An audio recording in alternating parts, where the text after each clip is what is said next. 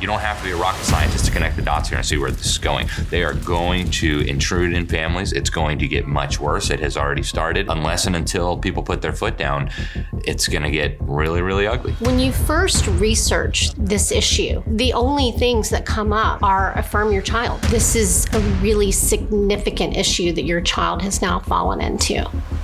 This is evil. This is absolute evil that is coming at our kids.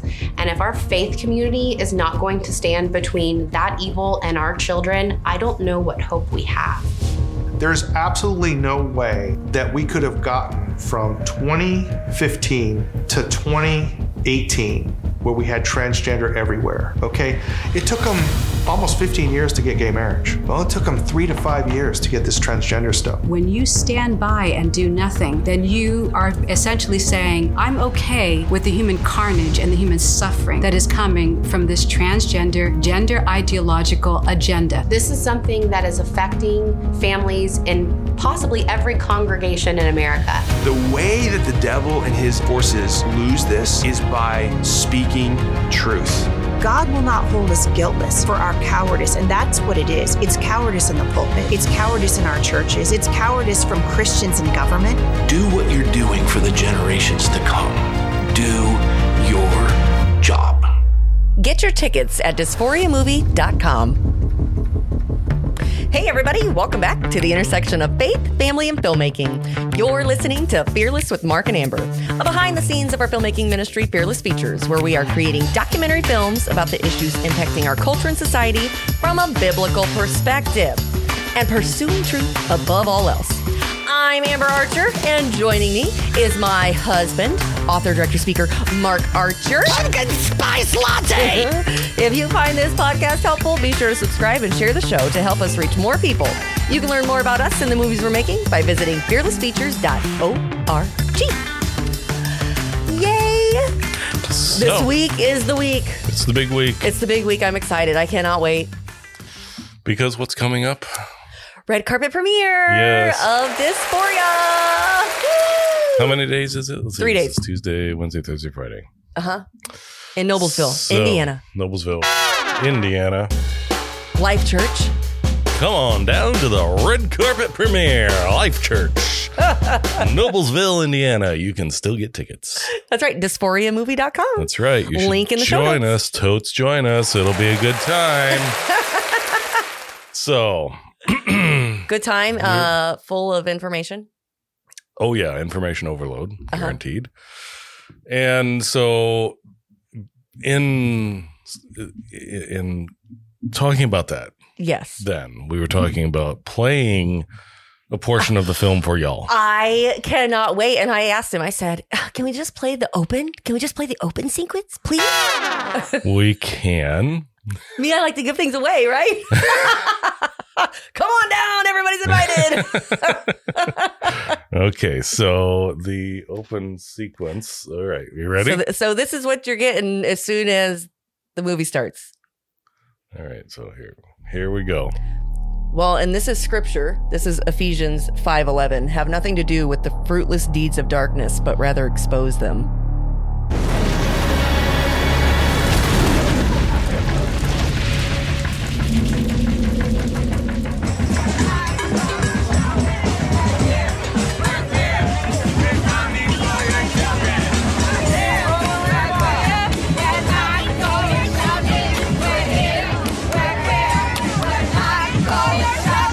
Therefore, God gave them over in the sinful desires of their hearts to sexual impurity for the degrading of their bodies with one another. They exchanged the truth of God for a lie and worshipped and served created things rather than the Creator, who is forever praised.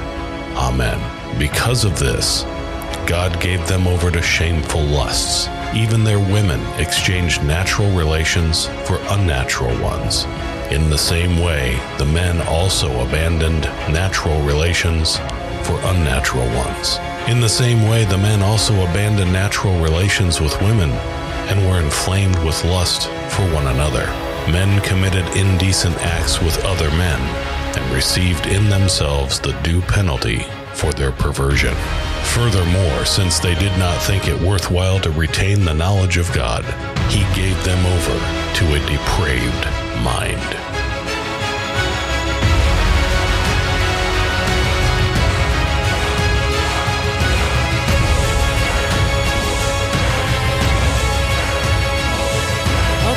Okay, when we say we pursue truth, where does truth come from? Truth comes from Scripture, the ultimate authority, the Word of God. Right. And, it's kind of like don't shoot the messenger. Just telling you. So, yes, I'm excited. So, join us. There's lots of, it's information-packed, informational. I confess that there are 2 passages of Scripture in this film that I have always wanted to put into a film. What? The open sequence is Romans 1. What is it, 24 to 28? 24 to 28a, I think. Mm-hmm. And the end of the film, we talk about the church at Laodicea. Yes. And I'm not going to give too much more away. Just wait. I've always wanted to read those 2 into a film. Yeah. And there you have it. The Lord answered your prayer. So you should come. to see the pictures that go with the talkie. Well, right. And the chants there at the beginning, we're here, we're queer, we're coming from your children. We've talked about it before on this podcast, but that happened in New York City at the Gay Pride parade. Yeah. In this year, June 2023. It was June. Yeah. So anyway, what do we got going on today? Well, I have, we have another cast member today that we want to introduce you to. She's an unseen cast member. Right. So, every once in a while, you shoot more than you can use. Yes. It doesn't happen often, but it happened with this one. And so this is one of the interviews that did not make it into the film. Well, and reason being, and we've talked about making documentary films before. It's not that you don't know what the story is going into it, but when you're researching and you're interviewing all of these people, the movie takes on a life of its own. Yeah. And it becomes its own what's the word I'm looking for? It's an organic process. It really is. And so this just naturally, it wasn't something like, oh no, it doesn't fit. It would just be too long. Well, this is the big difference is what people need to understand is that there's 2 different major mindsets to making documentary films, right? One is the scripted approach, and the other is how we do it, which is we do not script. We do not give people a list of questions. Which drives people nuts. I don't know why. Well, because everybody's used to, well, give me the questions so I can prepare my answers. And the problem we found with doing that is that it's not natural. It's not natural. You get very canned replies. Because here's the thing. When we interview people, we've already done the research on them. Right. I already know what your expertise is in. Yeah. There's a reason why I'm talking to you. Right. We're not going to come in and play gotcha. We're not going to ask them about something that's going to make them, that'll put them out of place, or make them feel uncomfortable. We don't try to make people look bad. We interview people because we value their opinion on something. I would say most of what you see on television, National Geographic, Netflix. Oh, totally scripted. They're all scripted. Oh, yeah. The most blatant examples of it are what used to be called reality TV, like Survivor, for example. Stuff. This stuff is all scripted. Well, they have a team of screenwriters that writes this stuff. And I was just going to say, and let's dissect this just for a moment. I know we're getting into the nitty gritty details of filmmaking slightly. That's what we do. But you have to script something out in order to get the funding for the projects. Right. Otherwise, how do people know what they're funding? Which is why we stay independent because we already have had people trying to get us to change the direction of this film. Right. I'm sorry. The Lord has called us to this ministry for this reason. I cannot change the word of God to make you comfortable. Yeah. If you guys missed last week's episode, I'll leave a link to it again in the show notes. So many kind souls in the universe. Oh my gosh. Okay. Hey, baby. What are you doing? Moving on. You're so fired. Okay. So, yeah. So when we do these films, we get, this is why it takes a while. Yeah. Because in the case of Dysphoria, we added Erin Lee, who you've heard from now on this film, or on this podcast. We added her in as, we interviewed her in June. Of this year. So we actually had a cut of the film done. Yeah. And then we talked to Erin and went, oh, this has to go on the film. Yeah. And so back to the drawing board. We go back and stuff starts. So you have to start making room to develop another storyline. So all that to explain why we have a couple of interviews that we'll share with you that are really good interviews, but they had to ultimately get pushed out because what happens is you have major storylines, people that you've interviewed, and you have to devote a certain amount of screen time to let them tell their story. Right. And then you've got minor or supporting characters who have something to add, but the film isn't really about them. And so you have to have both to make it work. And in this case, who we're going to share with you today was one of the supporting characters. That's not to diminish what she had to say, because she has a lot of really good stuff to say. And we were talking about her last week, and her name's Marty Temple, and she has worked in Child Protective Services, CPS, social services for 35, 40 years. And she's a Christian, and she's got a unique perspective on all of this. So we'll get to her in a second. Before that, I have one interesting article that I wanted to share. Go ahead. This is from InfoWars. Author of Genderqueer. Highly contested all over the nation. Okay. The author of Genderqueer says, quote, "I don't recommend this book for kids." Hello. And yet there are schools and school boards and all kinds of people advocating for this book to stay in the school libraries. Yeah. The author of the book titled Genderqueer, one of the controversial LGBTQ plus materials featuring explicit images that have cropped up again and again in schools, has stated that the book is not meant to be available for young children. Maya Kobabe, who identifies as non-binary, told the Washington Compost that her book is aimed at, quote, older teens, not kindergarten-age kids. Now, I'm still not going to cut her any slack. It should not be aimed at children at all. Right. What you're writing is filth. However, interesting that to the Washington Compost, she said this, she or he, whatever, quote, "It keeps being called a children's book, but I think that's coming from a misreading of the comic book form. Genderqueer is a comic and in full color, but that doesn't mean it's for children." Then why did you make it in a children's format? Yeah. Is my question. Yeah. Cry me a freaking river. Quote, "I originally wrote it for my parents." Wow. I don't think that's pretty disgusting, because I've seen the pages of that book. Yeah. I wrote it for my parents and then for older teens who were already asking these questions about themselves. I don't recommend this book for kids. Y'all, that ain't even...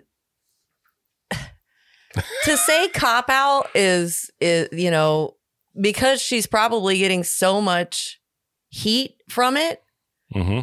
And where do you draw? Because obviously you know that you're wrong. Right. You blatantly know that you're wrong across the board. And to say that it's for your parents? Well, You're even equally disgusting. This is interesting. So the comments came after GOP Senator John Kennedy read aloud graphic excerpts during a Senate Judiciary Committee hearing. I watched that. I watched it. It's very explicit. I'm not going to play it. I'll leave a link to it in the show notes. Yeah, you can watch it, not with the kids around. And it quotes what he read. Mm-hmm. He reads a passage out of the book, then says, quote, "The words you spoke are..." No, this is from Illinois Secretary of State Alexander Giannoulias.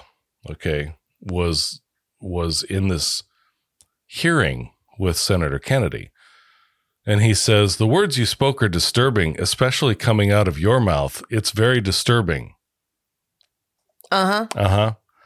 The book is one of several that have prompted outrage and protests among parents as it features graphic illustrations of sex between two men, use of sex toys, oral sex, masturbation, other things. Passages from the book have been read out by parents during school board meetings, in some cases leading them to be shut down and asked to leave.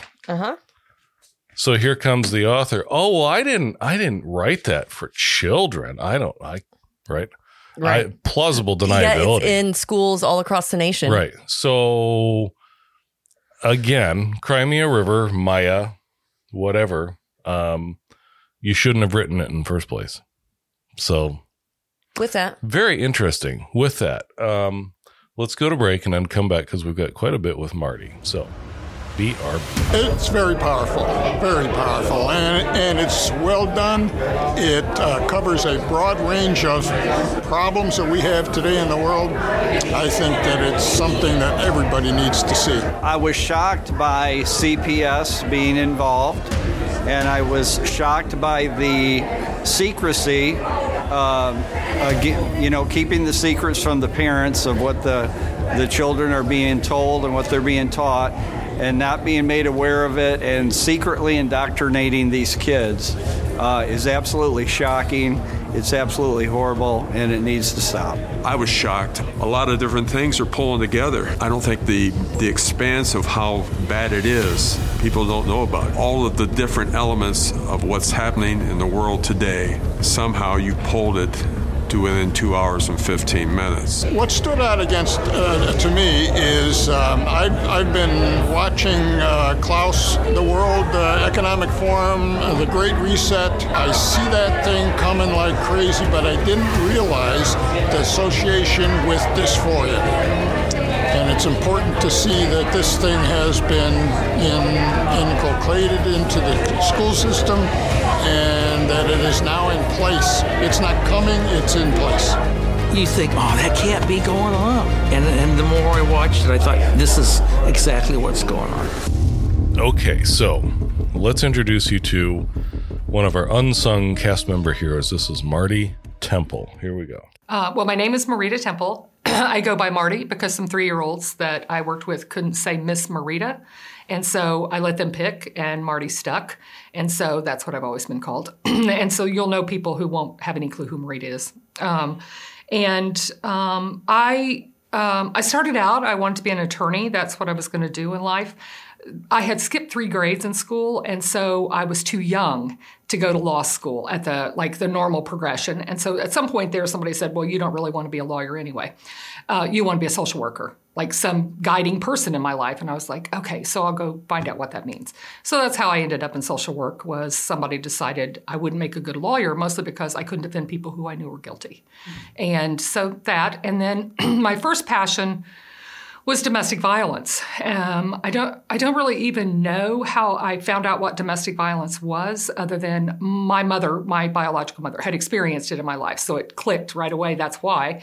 But I fell in love with parents. I love kids, I've always loved kids.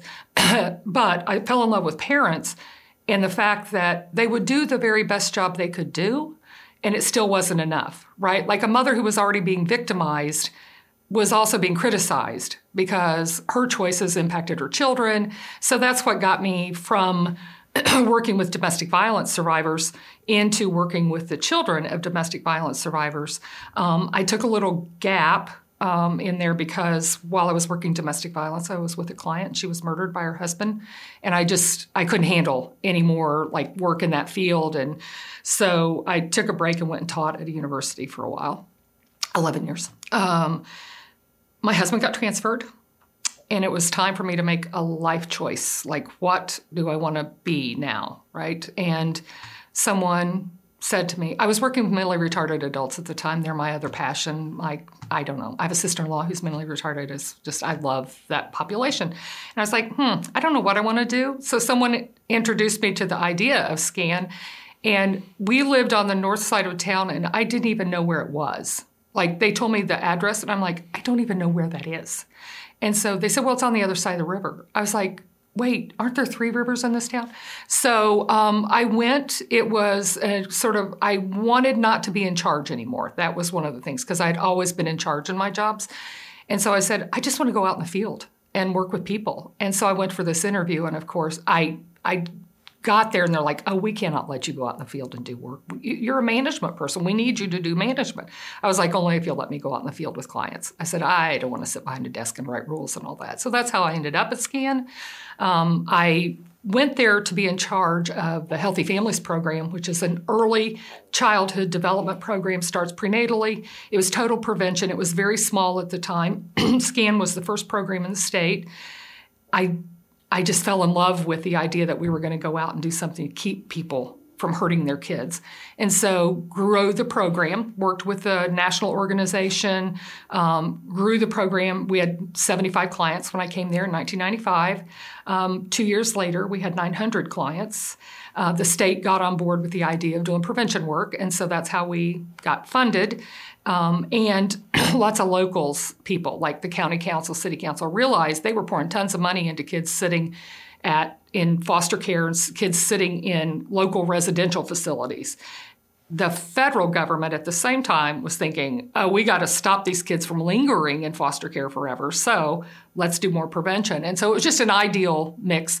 And because it's my skills are around program development and being the visionary, but I'm a cube turner, so they put me in charge of that. Like, that was my job. Here's a vision. How do we put it on the ground? And so over the years, that's primarily what I've done, with the understanding that I was always going to be able to be out in the field with clients. So doing quality assurance and training was a natural fit for that, because I got to develop things and then I got to go out and see if they were implementing it appropriately. And then over the years, the word fidelity has become more popular in social services, where you design and you research a model of services, and then you make sure people are doing it the way it was designed so you can decide if it's helping. And so that's what I've done, right, over all the years. So that included lots of travel, lots of training, being involved with the legislature, both state and federal legislators. I had worked for 2 years for Ted Kennedy prior to my married life. And so I had a good handle on how that system worked. And so that part fit naturally. Social services are not allowed to be advocating. It's just not legal because of the way they're funded, but they can be educating. And so my role with the National Child Abuse Prevention Organization was to be that person a lot of the time who was at the legislature educating folks in the Senate, primarily the Senate, who knew nothing about child abuse, right? And they definitely knew nothing about stopping it. And so that's how I got into that role. And over the years, I've had a lot of different hats, but it's always been around what can we do to stop kids from getting hurt, and if they're getting hurt, how can we help the parent learn how to parent them so that they're not lingering in foster care forever. You said there was this huge spike of clients when you came into SCAN, and do you know, was there a reason for that? Because I found that interesting. It just made me wonder, was there maybe monies tied to reporting, or were there just naturally an influx of clients, or how? Well, so the influx I was talking about was in prevention programs, right? So That was in 1997 when the influx occurred, and it was because the federal government, well, first off, it had only been illegal to abuse your children for 10 years when I came to SCAN. So in 1995, the law had become actually formalized in 1986, and so there wasn't even any idea that prevention needed to be done because they were still operating in crisis mode of what are we doing to keep these kids who are being hurt safe? And now there's a law that says they can't be hurt and the state not do something about it. So over that period, a lot of kids had been removed from homes. Back then, the focus was we just got to get them out of that environment. There wasn't a lot of focus on, okay, what are we doing to help the parents? So that they can go back home, because all of the research was clear. Even if a parent is not doing it right, if they learn to do it right, a child is always better with their biological parent, other than in that 1% of cases where it's just truly horrific kind of abuse. So all of that was kind of happening at the same time. The prevention outburst was because some smart senator at the federal level said, if we're going to give you money for all these kids you're removing, you've got to come up with a way not to remove them, right? So there had been previously 10 years of this influx of kids coming into foster care, languishing in foster care, years and years sitting because they couldn't get them back home because the parents that weren't getting the education they needed or the treatment for drugs and alcohol and mental health and all that. So they said, okay, somebody's got to keep them from getting removed because now we're going broke, removing all these kids, and it's not good for kids. So that's how Healthy Families, there's a program called Community Partners. There are some home visiting programs nationally, like Nurse Family Partnership, that their whole focus then was, okay, what are we going to do to stop these kids from being removed? Well, in Hawaii, they had been doing research on that very thing, because they had a very high removal rate when the federal law came in. And they said, well, we got to figure out what. Well, in their state, it was primarily with babies because of shaken baby, right? And drug-addicted babies. So they hired a researcher to come in and tell them, what is the best thing that we can do for kids? Well, let's do something to help the parents so that they don't lose their kid to begin with. And they came up with this very evidence-based research program that was 3 years of service prenatally, and it could be up to 5 back then.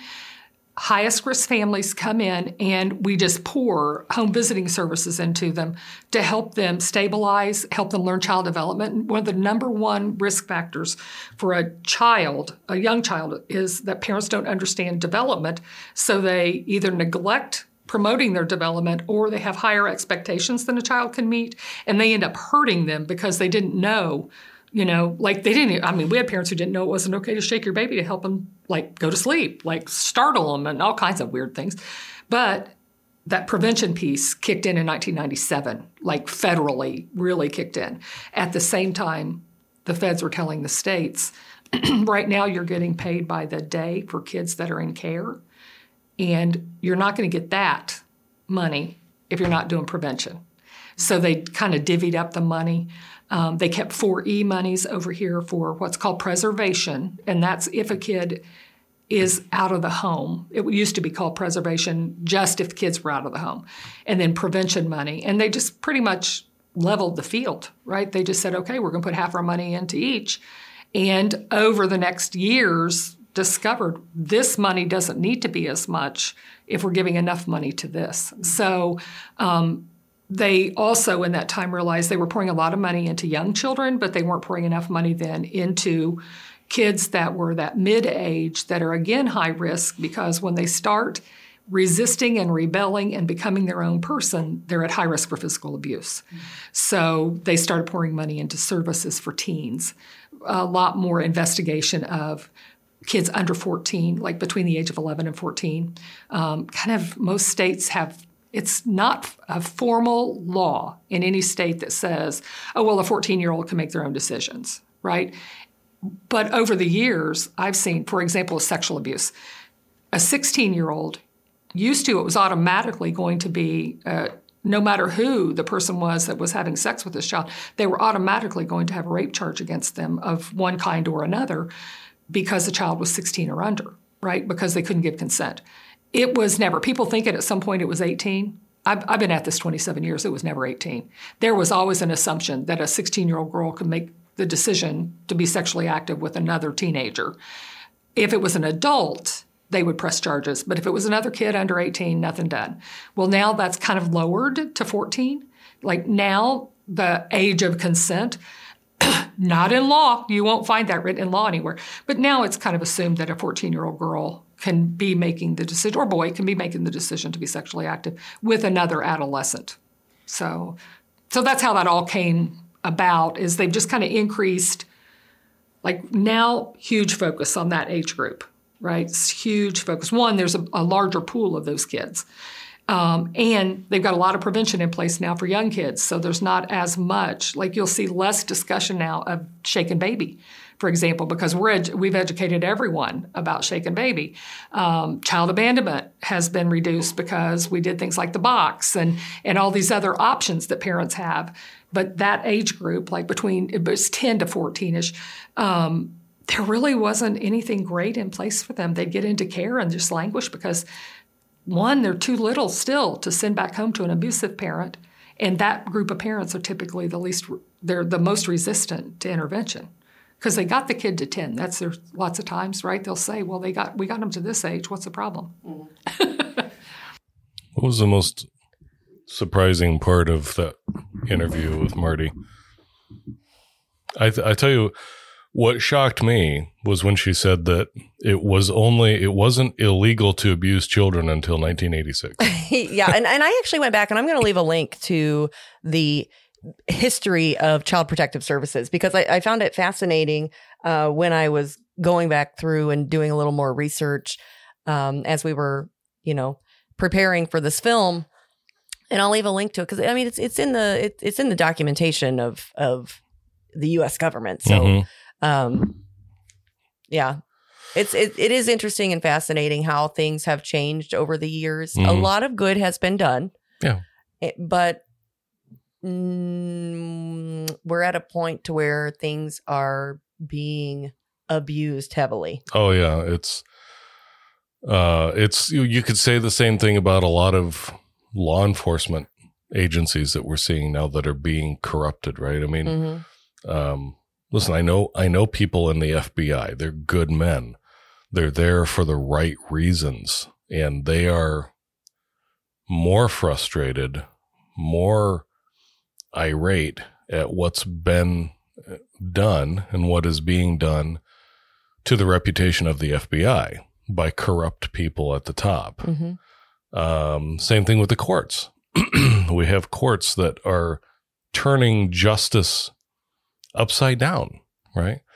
We have to have a working, functioning system of systems, and Child Protective Services is a very necessary agency. And you'll hear people, I hear people on our side of things who are just as guilty of overreacting to things, and they'll say things like, "Well, we just need to abolish CPS. We don't need it." Unfortunately, as she said, there's 1%. Yeah. There are 1%. And the very sad thing is we always see that 1% in the news. Right. We always see those 1% are driving legislation, school policies, which I understand, but you can't accuse, and that's the problem with what's happening today, is you're accusing all parents of what the 1% are doing. Yeah. I can tell you from the That's like social emotional learning. Well, Same thing we've talked about. And I can tell you from the time that I have spent doing search and rescue, missing persons, particularly when it is a child, it is always, well, not always, but 98% of the time, it's a child who's gone missing because of abuse. I can give you one specific example. One of the cases that inspired us to set up a new team, because we were part of a federal team that was largely ineffective. We had all the resources and we did nothing. And there was a little girl here in Fort Wayne named Aliana Lemon who went missing. Remember, it was on Christmas Eve. I I remember very well. And I spent that whole day trying to get us and all of our DoD funded resources on this search, and went home unsuccessful. And then they found her murdered. That's all I'm going to say. And that was a case where I don't know if CPS had been involved, but she was murdered by a caretaker. And the neighbor who was watching her was the one that killed her.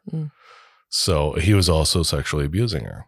So that is a case right there. When I hear people say, "Oh, get rid of CPS," really, then who's going to take care of situations like that? That's a situation where it may have been avoided.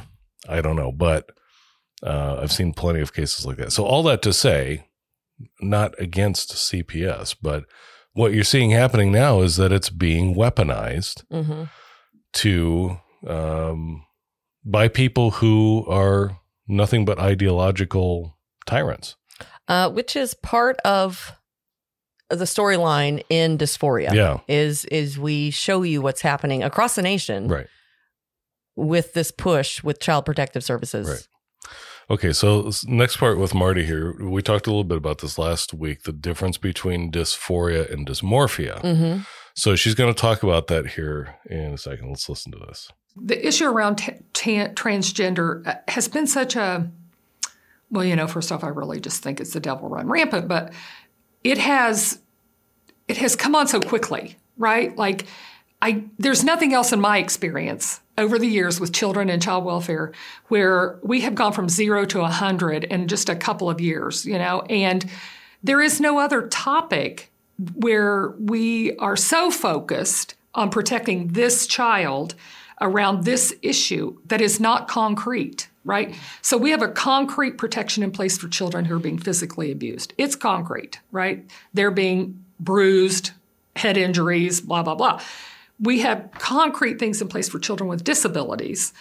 And that was a big focus for a long time. And those are very high-risk kids, right?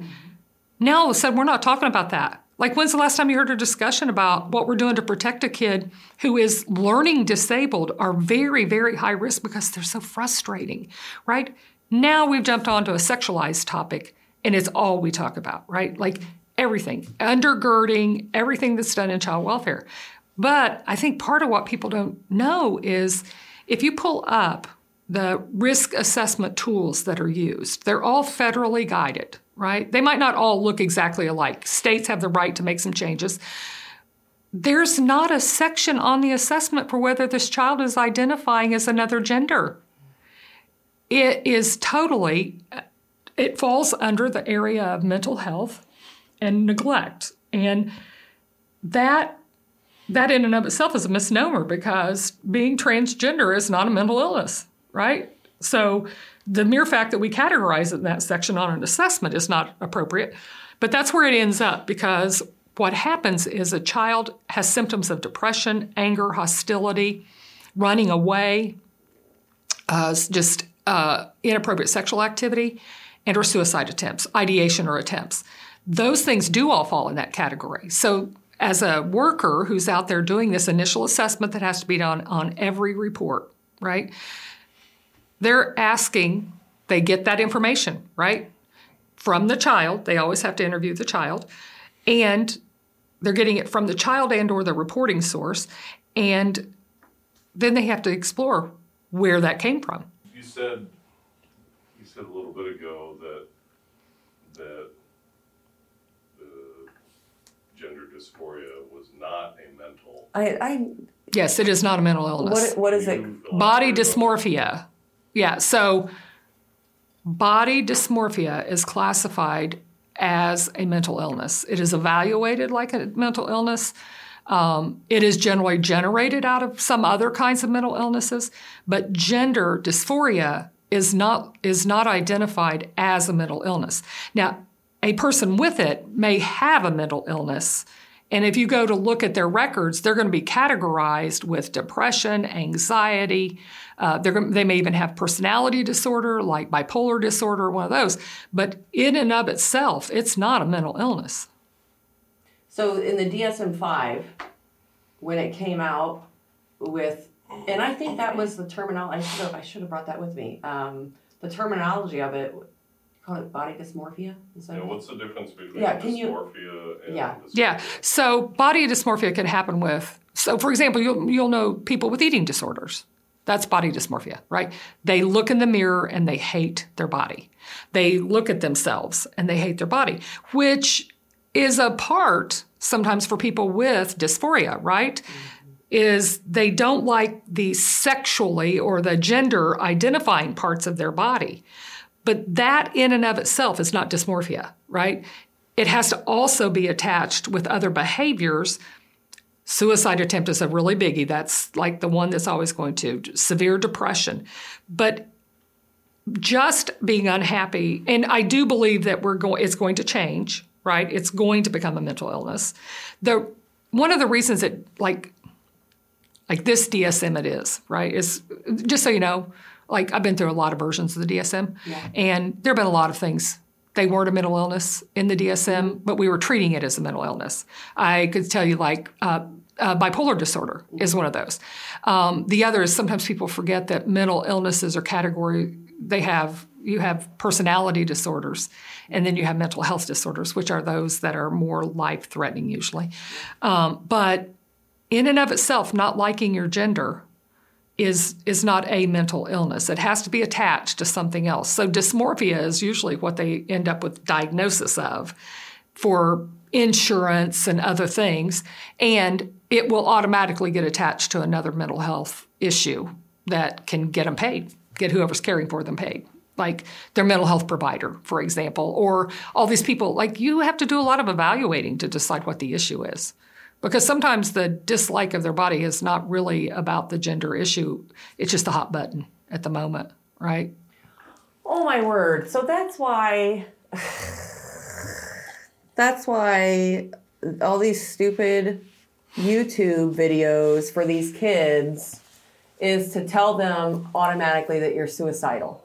Because the body dysmorphia doesn't cut it. Just because you're unhappy with yourself, you have to attach the mental illness with it in order to receive the services to get paid. Right. Or can you say that back? Yeah. So in that way. Yeah. So it's kind of the converse. So if I have dysmorphia, I probably like some traumatic event has occurred in my life to lead me to not like my body. So that could have been like sexual abuse, for example, can lead to dysmorphia because whatever part of the body was abused then becomes the flashpoint, the memory, the whatever. So it's not unusual, for example, to see boys who have been sexually abused not like that part of their body. Doesn't mean they want to get rid of it, though, right? That's not dysphoria. That's dysmorphia. They don't like that part of their body. Probably the most common one people understand is eating disorders. Those are usually people with this dysmorphia. They don't like their body. And they see something different in the mirror than you see, right? That's the problem. You see this vibrant, healthy person and they see someone fat, right? That's dysmorphia. When they see something different, not that they just dislike something, but they see something different, and the dislike of it interferes with their ability to function. Right? Those are the things. So those are the kids that you see in psych units and other places getting treated. Sometimes it'll be inappropriate sexual behavior because they're trying to find a way to prove they're worthy, right? And they do that inappropriately. And or they have this misconception of chubby girls, for example. This is one that's used that you see a lot. Chubby girls become sexually active because they're proving they're attractive, and the way they prove they're attractive is by being sexually active. Well, that's sort of related to dysmorphia usually. And that has been long time now, has been a mental illness, right? Way before the LGBT, many years now, that's been an issue. We didn't even have LGBTQ, right? When that became a diagnosis. Mm-hmm. And then we had to come up with a label for this new thing. And that's like dysphoria is not just around LGBTQ, right? It's just the word that's attached to it now.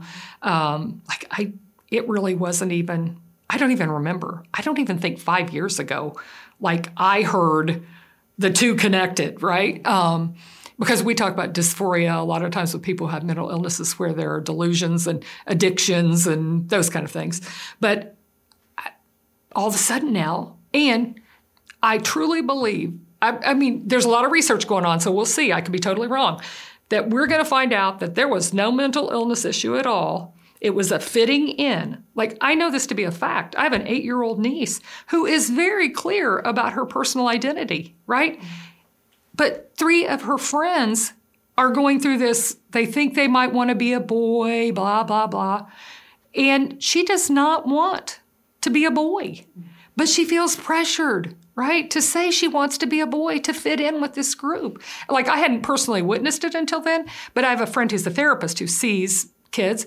She's like, oh, yeah, all of a sudden, like, there's bullying going on around it. And I was like, wait, like, you would expect the bullying to be the opposite, right? Like, that this kid who's struggling with the decision is getting bullied for the decision. Well, now it's become more popular to have an issue.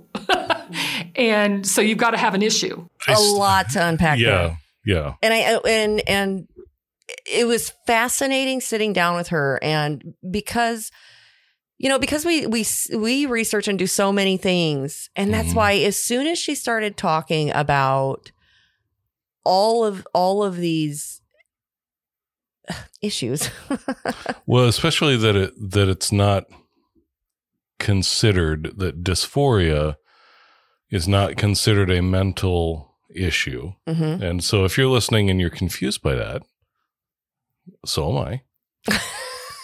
Even after researching it, it still doesn't make any sense to me, because I think the way to understand it is there's, I guess, kind of the everyday person's version of this is a mental thing, and then there's the people who live in reality, right? And then there's the academics, the academic version of whether or not by the book it's considered, it's defined as a mental illness, versus the rest of us looking at somebody who thinks that they're the opposite gender, and you go, you have a mental issue. Mm-hmm. So I think the everyday person's definition of it being a mental issue, I still say it is, even though by the textbook it's not. It is still, there's something wrong with that individual. It's a heart issue. It's a spiritual issue. It's a heart issue at the core. It's all a heart issue. Yeah.